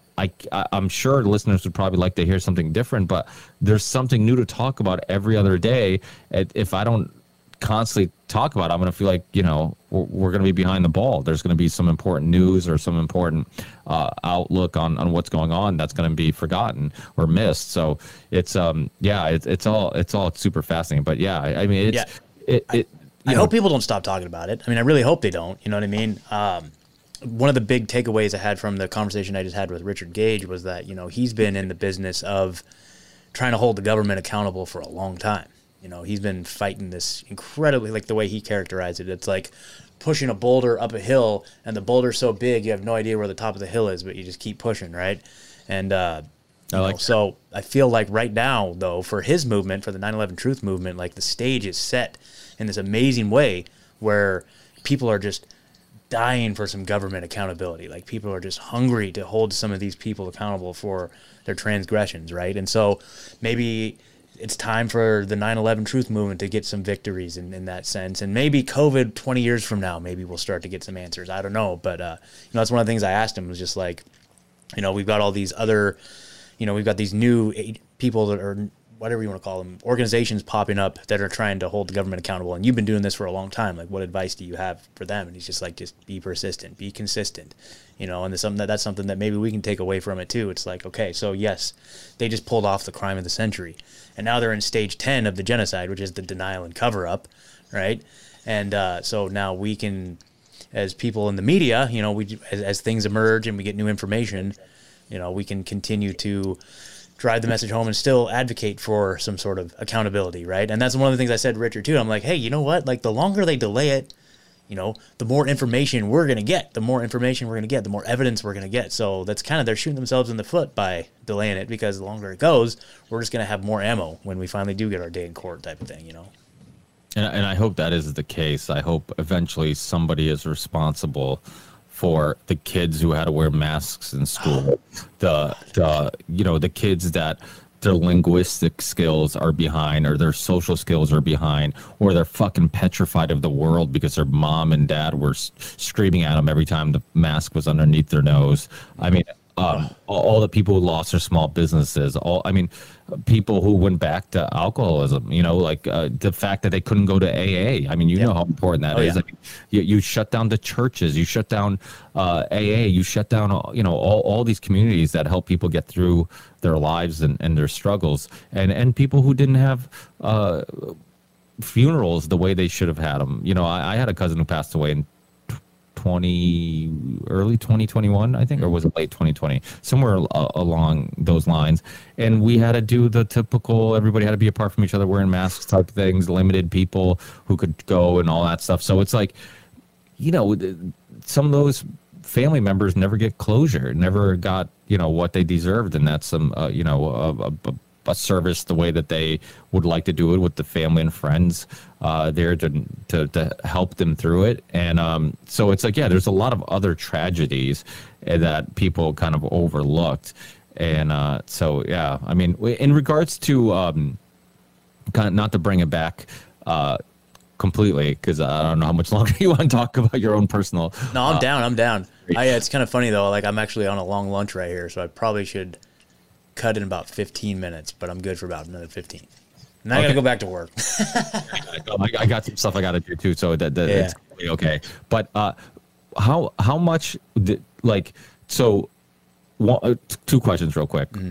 One, were you in a place in life where you didn't feel fulfilled, and was some type of substance like alcohol or meth or whatever kind of helping you deal with just a lack of happiness you had in your life? And then two, when you got everything back together, and obviously you're doing great for yourself, and you got your life together, and you're recovered and all that stuff, did you end up fixing things with any friends and family that you might have burned bridges with? Did they end up hopefully understanding what you went through and kind of rebuilding some of those bridges? Yeah. So for the first part of the question, absolutely, completely unfulfilled, completely just, I had a great childhood. I can't attribute any of this to, the upbringing. Like, I have two very loving parents, they're still together, great people.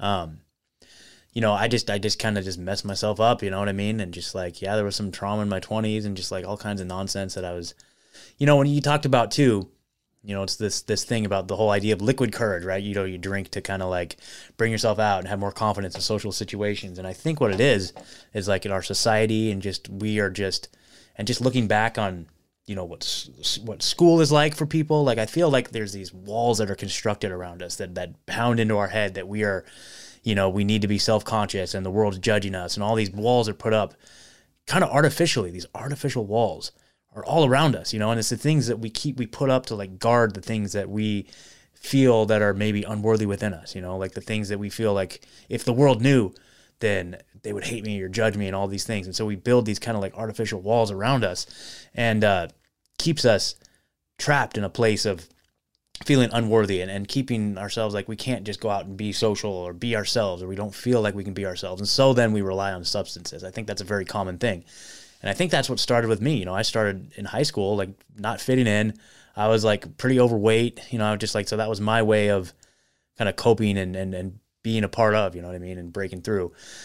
And the ironic thing about it all is that after having been through all that and having relied on substances for so long to kind of like feel whole, and then looking at them as the solution to my problem. And then once that becomes the problem, once your solution becomes your problem, then you're totally fucked at that point, And so that's kind of like where you reach that critical mass of like, now your life is going to be, now you're pretty much destroying yourself and you're on a path towards death if you're lucky. And you're going to be very miserable on the way out.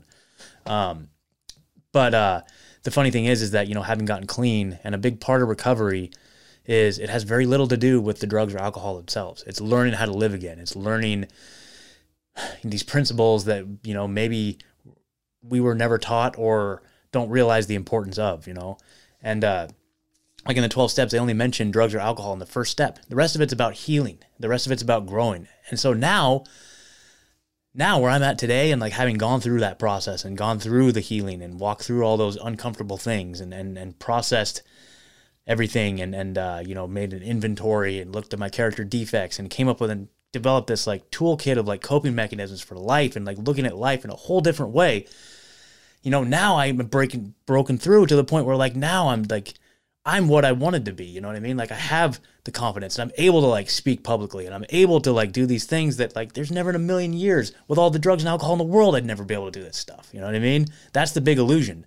I think the big illusion is that those help propel you to these next stages when in fact, you don't need any of that. You just kind of need to, like for me, at least that was my experience. I had to just take a look at myself and realize my worth in the world. And once I was able to find that, not just understand it, but internalize it and then incorporate that, that's kind of where I'm at today. And I just have so much gratitude. I know that it's from these people that taught me this stuff and from the things that I picked up along the way. And so, but during that process, part of that process is looking very, very hard look at yourself. They call it the searching and fearless moral inventory, looking at all the things, all your transgressions, all your deepest, darkest secrets, and kind of like having like, for lack of better words, like a death and resurrection ritual where you like purge all that with somebody, you share with somebody all your deepest, darkest secrets, and then they kind of like reciprocate with you, and they're like, oh yeah, I did that too. And you're like, what, really? So I'm not like this horrible, awful person? Nah, man, you're just fucking whatever, And so And then you come out of that and you're like, oh, wow. Okay, I guess maybe all right, yeah, okay. And then like you kind of build on that and you look at your character defects and then you go and you try and make amends with the people that you hurt. So yes, I did have the opportunity to make amends with certain folks, and kind of the criteria with that is that you're not supposed to go and make amends with folks who, if by doing so would cause more harm, you know what I mean? So there's certain criteria. So you don't necessarily go make amends to everybody, but the whole point of the exercise is that you become willing to make the amend. You know, like I put their name on the paper and I basically become willing to make that amend, and sometimes that amend appears in your life and you just make the amend on the spot, but you wouldn't have been able to do that because I actually had that experience. Like, it's people like, oh yeah, I'm not going to make that amend because it would cause more harm than good. And then that person comes back in your life and you've done the work and you've become willing and you can make that amend from a genuine place and the situation kind of takes care of itself. But I do have family members who I did make amends with. But you know, it's funny, my parents said, like, just don't ever contact us ever again. And to this day, I still have not had any contact with them. I just kind of honored that boundary, and it's just never come up. So it's kind of crazy, man. It's crazy. Have you thought about contacting them? Yeah. So the kind of the deal is, like, I'm in touch with my sister, and she's one of the ones I made amends with, and then we kind of check in every 6 months or so, and you know, she's kind of indicated that they're still not really in a position to want to have a relationship at this point. So I'm just like, all right, fine. That's fucking crazy. Yeah. I mean, I couldn't even imagine. Yeah. Regardless, whatever my kids go through in life, I don't know if I could ever. Yeah. I mean, I was, you know, I never like stole from them or anything, but they were front row seats to the chaos for 15 years, man. Like, just they tried to, you know, they allowed me to live with them for a while while I was at my worst, and they just like saw the most horrific, like, self-destructive shit ever, and they had to endure it, and they tried to do it in a loving way to the point where they couldn't for their own self-preservation. They just had to set this boundary and said, dude, you're lost, man. Like, just don't ever. And I kept, and there was multiple times over the years I'd build it up, you know, I'd get clean and everything's great, and then I'd just crash and burn again. And they went on that roller coaster with me for so long that, you know, I have no, you know, I don't blame them, honestly, you know. So you think that they're just concerned about going on that roller coaster again? Yeah, that's it. Yeah. It's like a self-preservation thing, you know what I mean? And then the last contact I ever had with them was, oh man, it's just crazy. Like so this was like after I'd been on my 4-year binge where I was homeless. I didn't contact them once, not for 4 years, you know what I mean? And like finally I got arrested and I was on my way to prison, and I called them from the county jail, and they were like, what the heck? And nobody answered. And then I got a letter a couple days later, and it was from them, and they said, hey, we saw this phone call from a county jail, and we were like, what the heck? And then we figured out what was going on, and that was the point where we realized, like, we just can't, for our own, like, the most loving thing we can do is just, like, we cannot have any more contact with you, so please honor that, and just, we're severing our relationship with you, and please don't contact us ever again, is basically what they said. And so, yeah, sitting in a freaking jail cell, going to prison, getting that letter, you're just like that's a bottom. That's a wake-up call right there. Dude, I couldn't even imagine. I mean, it's crazy. I mean, it's crazy how sometimes the worst prison is the one that we create. Oh, you know? Totally. It's nuts, man. Wow. Yeah. But so that's the thing. That's the thing is I became willing. I made that and so in those situations, right? What we do is we call it living amends. You know, for example, like if there's a family member who passed away or something, and you did them dirty and you owe them an amend, but there's obviously no way you can ever make that amends. So what we do is we just call it living amends, where you live your life in such a way that would make them proud, and that you just carry on and you don't do that again, you know.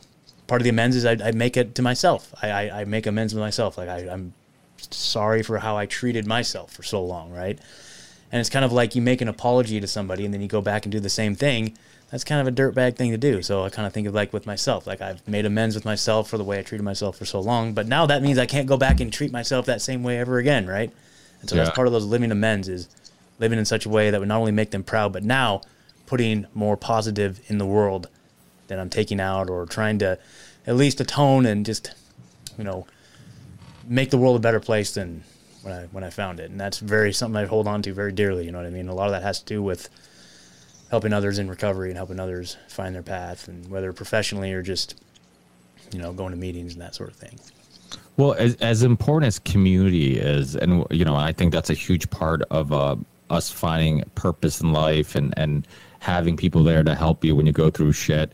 I also think it's really, really important to find peace first among yourself. Like, be happy without being dependent on other people. I used to tell girls, I used to date back in the day, or even buddies who were going through it, where they would be super heartbroken after a breakup. And I'm like, I went through that. I went through I was suicidal after that first heartbreak. I hit rock bottom. And then I'm like, I'll never depend on somebody else for my happiness. I'm like, I will learn to be happy on my own.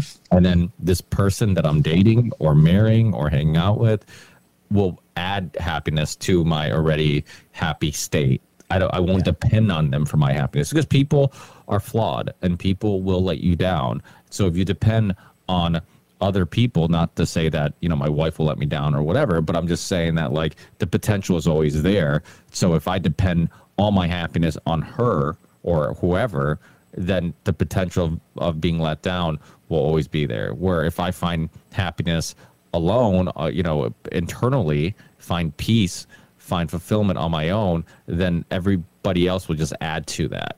So I think that's really important too. People too often depend on other people for their happiness. They you need to find, not to sound all spiritual, but like, I think that's why the whole spiritual thing resonates with people, because people realize like how important it is to find peace with your actions, peace with your life, peace with who you are, feeling. I always talk about too, like, one thing that's, and I'll make this quick, because I know you got to go soon, but how everything's perspective, right? Like, when I go to Florida, we always stay with my wife's family, and they live in Boca. Boca is a place where there's, they're not rich, but they live near a lot of rich people. So you sometimes my wife would be like, oh, let's drive through this really beautiful neighborhood, and it's just like, you're driving through this neighborhood and you're just looking at some of these houses and cars, and you're just like, you feel like the most, unaccomplished person in the world. And then, so you have that perspective. And then when I work construction, sometimes we work in Holyoke or Springfield, which have some really, really bad areas. Like Springfield and Holyoke have been named some of the most dangerous spots in the U.S. And sometimes we're doing projects in some, like, literally some of the worst neighborhoods. And when you work there and you see people who don't have anything, and you see people who are addicts on the street, like, legit, you'll see homeless people everywhere, you see addicts everywhere, you see you go back to your house and you go and you're like, oh my God, I'm so grateful I live in like a somewhat safe community, and I have a car, and I have clothes, and I have food, like all these things that you take for granted. And so it's like, what changed? Like, what I have hasn't changed. It's my outlook on what I had.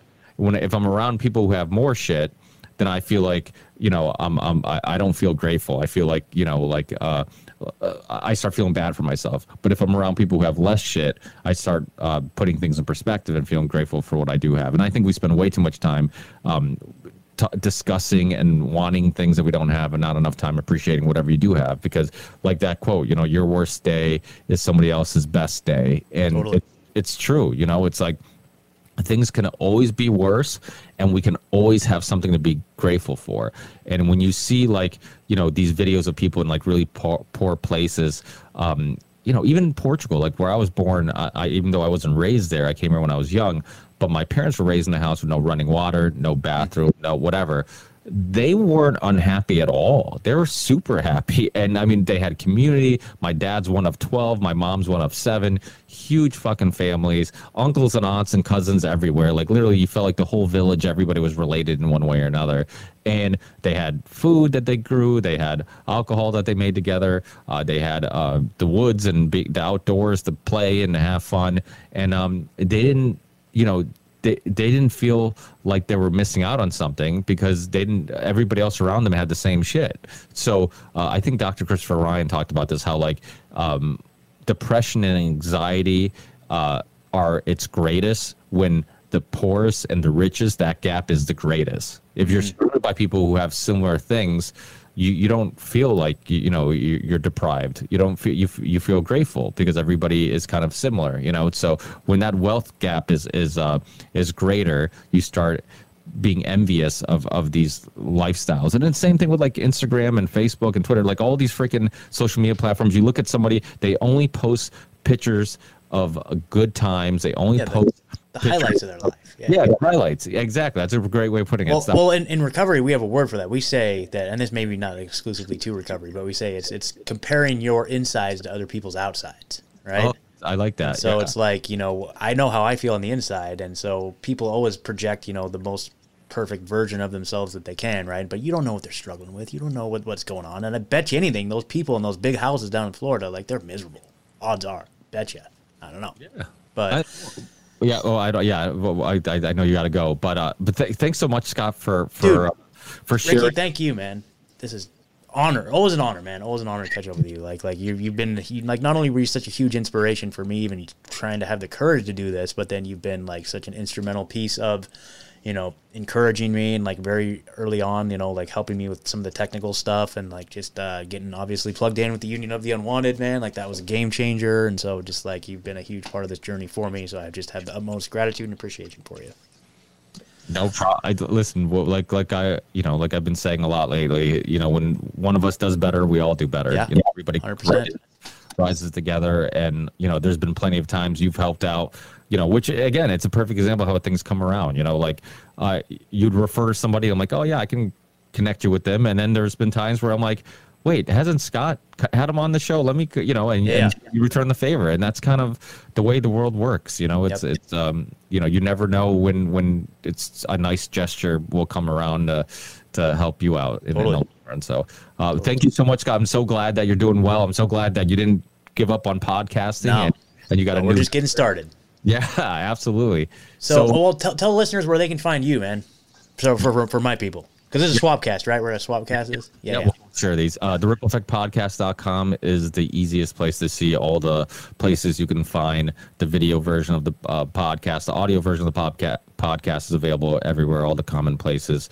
RickyVarandas2.com. RickyVarandas.com too, right? So the two, I bought both URLs. I actually bought all of them. I bought RickyVarandas.com, the RippleEffectPodcast.com. Okay. Because I typed in the RippleEffectPodcast.com and it took me to RickyVarandas.com. I was like, oh, okay, well maybe. It all works. It all works. Yeah, it all brings you to the same place. So yeah, so you can go there and you can basically find the merch and you can find anything you want to find and all that stuff. So and then all the social media platforms I'm on if you want to connect with me on there too. So yeah, and tell listeners where they can get your connect with you.